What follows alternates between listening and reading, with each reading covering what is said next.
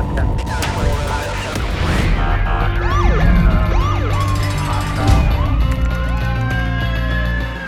to be a street cop. Okay, ladies and gentlemen, momentous evening here at Street Cop Training. We are moving our headquarters to a little bit further south, closer to where I live. This will be the last video with this blank wall. We had a lot of pictures of the new guys who were in the group that were up here prior to this, but we took them down because we're packing all the stuff up. We are moving tomorrow morning. A couple guys from the group are going to come down and help me out. Appreciate it. We'll see you guys in the morning. And then we have a new studio we're building in our new office, which is going to look really cool, hopefully, if I get somebody who has some taste and design abilities come in and decorate it aptly and properly. But I got a request from somebody to do a video regarding, I covered this the other night, but I guess I didn't do a good job of explaining. And if you request something, I'm going to do it for you. So the question is can you further explain State versus Terry, which came out March 14th, 2018, what it means, and just so I can have a better understanding of it. That's kind of the message I got. So I'm going to tell you what happened. I'm going to try to give you a brief, and I'm going to explain it to you so you guys can take this information and use it in the field properly and do your job correctly. So here's what it says. It comes out March 14, 2018. What's interesting I want to point out is it was at a Superior Court level. The Appellate Division ruled, and then the Supreme Court reversed the ruling, saying that they erred, E-R-R-E-D, in their ways of what they ruled on. So, guys, I have to tell you again, and I want to reemphasize that you may have a Superior Court ruling, like we've seen in State versus Houston in December, and the Appellate Division may reverse that one, saying that the judge erred in her way. So guys are like, oh, the judge said this. I know. It doesn't mean they're right. That's why there's an appeal process, and they go to the next level to make sure that it was done correctly. However, sometimes it goes to the appellate level, and they don't do a good job at it, or at least the Supreme Court doesn't feel that way, and the Supreme Court overturns it. It's the judicial system, right? Although it's supposed to be objective and have good, clear and consistent results, it doesn't. And a lot of it's subjective opinions on how things are interpreted, and sometimes people interject their own personal opinions and thoughts on how things should be ruled upon for outside mitigating factors, whatever that may be. So this is a New Jersey case, so you guys can know this if you're watching from out of state. We'll do some more out of state stuff tomorrow. This is going to be really New Jersey specific. I actually wasn't going to do a video today because it got really crazy. We've been very, very busy today. But I figured I'd just jump on here, do one last momentous video for everybody. Maybe I'll rip one in the car tomorrow when we're doing some moving. But basically this comes out of Union Township, New Jersey. Yeah, Union Township. That's right. Guy goes to stop a car. Dude takes off in the truck, blows through a stop sign. He thinks he's eluding and running from him. He pulls over into a gas station. The police, all hyped up, believing that the guy is running. It's an eluding. They take the guy out at gunpoint. They ask him for his license, registration, insurance. The guy is silent. He doesn't say anything. So he's unwilling to provide documentation of the car.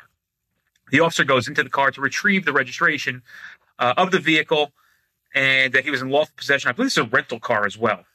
I could be wrong. Let me just see what. I got to go back and read this again. Should have done this beforehand. I recall this. I don't know if it was a rental or not. Let's see here. I should have read this. Well, listen. Anyway, it's kind of irrelevant. Yeah, rental agreement. That's right. It's a rental agreement. So actually, we go back a little bit to State versus Julian B. Hamlet. We had the same. That's 2017. Let me write that down, Hamlet, so I can put that into the notes on this video. Notes. And we had the same thing happen here, where they said that you can go in and check a car when somebody was unwilling or could not produce a rental agreement on a rental vehicle. You can go to the car and check for it. So maybe the guy was watching this video. Somebody told me he went to my class, but hopefully that's the case. I don't know if it is. So basically what the court said this. We conclude that the appellate division erred in substituting its fact findings for those of the trial court. Sufficient credible evidence supported the trial court's determination that the defendant was given an adequate opportunity to present his vehicle's registration before the search commenced. I'm sorry, the cop goes into the car, searches for the rental agreement, and finds a handgun.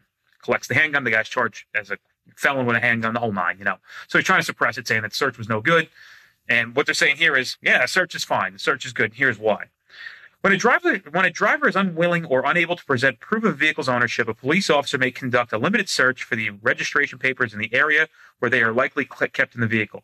We add this limiting principle. When a police officer can readily determine the driver or passenger is the lawful possessor of the vehicle, despite an inability to produce a registration, a warrantless search for proof of ownership will not be justified. So what are they saying there? Just so you guys understand.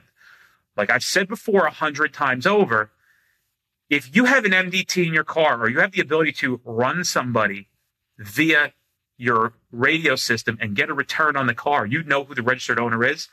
Just because they couldn't produce a little red card or a little registration card that comes with it doesn't mean you can just go in and avoid doing a warrantless search for something you already know.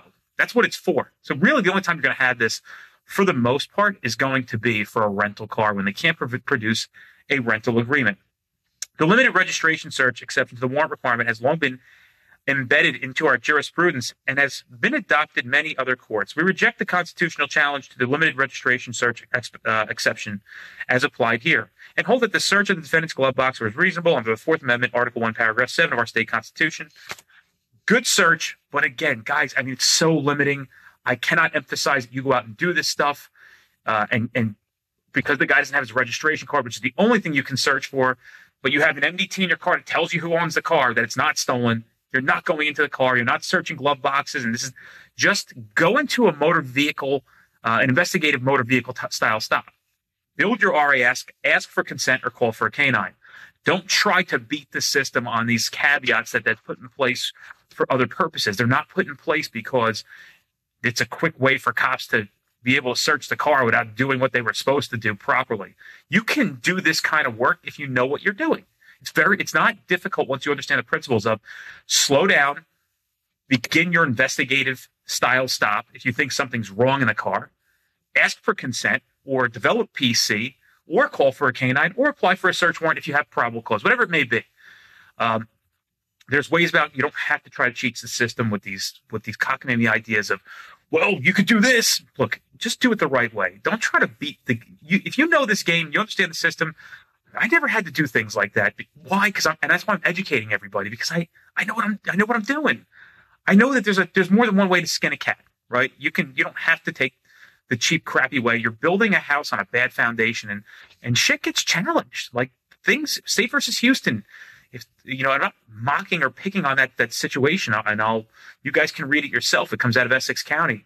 I've been given advice for years, especially after we had the overturning of Peña Flores, basically dissolved off the face of this earth in New Jersey, and we regained the automobile exception. This for New Jersey people watching, with PC asking for consent additionally, because you have limiting scope in New Jersey. I'm not going to go into that. I've done videos on it forever.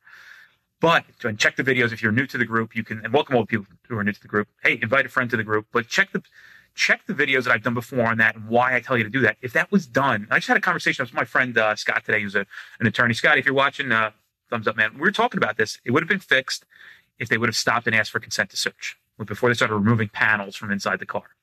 So you need. Or if they deny the consent to search, you would call a canine, let the dog indicate, and it would be good to go. You wouldn't have State v. Houston. Not picking on those guys. They did a good job. They're out there doing police work. Things happen, right? We don't know what we can and can't do until we kind of get some, hi, Matthew, until we get some kind of ruling on what they want us to do. Remember, case law is a directive on how you're supposed to perform in the field. The more you know about how you're supposed to perform and what's allowed and what's not through these case law rulings, the better you'll be at your job. So when I see these reports, they go, this guy's got everything covered. Just an FYI, too, when I had my conversation with Scott earlier, he said, tell the guys in the group that if they're writing things in the report and they're not matching their findings on their video, that's the first thing he's checking as a defense attorney. He's literally sitting there looking at what you wrote in your report and seeing if it happened on the camera. So if you were doing things on camera, make sure it reflects exactly what happened in your report. Don't leave things vague. The first thing that the defense attorneys do are getting your MVR videos and your body cameras. So you don't have to play games. Just learn this stuff, pay attention to these videos, come to class, and you won't have to play games and try to do weird shit. Like, we'll get you straight. The stuff we teach here, obviously it's working. We've got over 6,000 guys that come to this training, right? We haven't had one person call us and say, hey, look, you know how many people call and commend and appreciate the training that they're receiving? It's like, why we do it, man? So, hey, man, signing off last night here in this blank background. We're leaving Metuchen and head a little bit further south to our new office, our new headquarters there, and going to do some cool stuff. So really excited about that, and we'll get that together over the weekend. But I think I'll be seeing you before then. If not, happy Easter, but I think I'll see you before then. See you guys.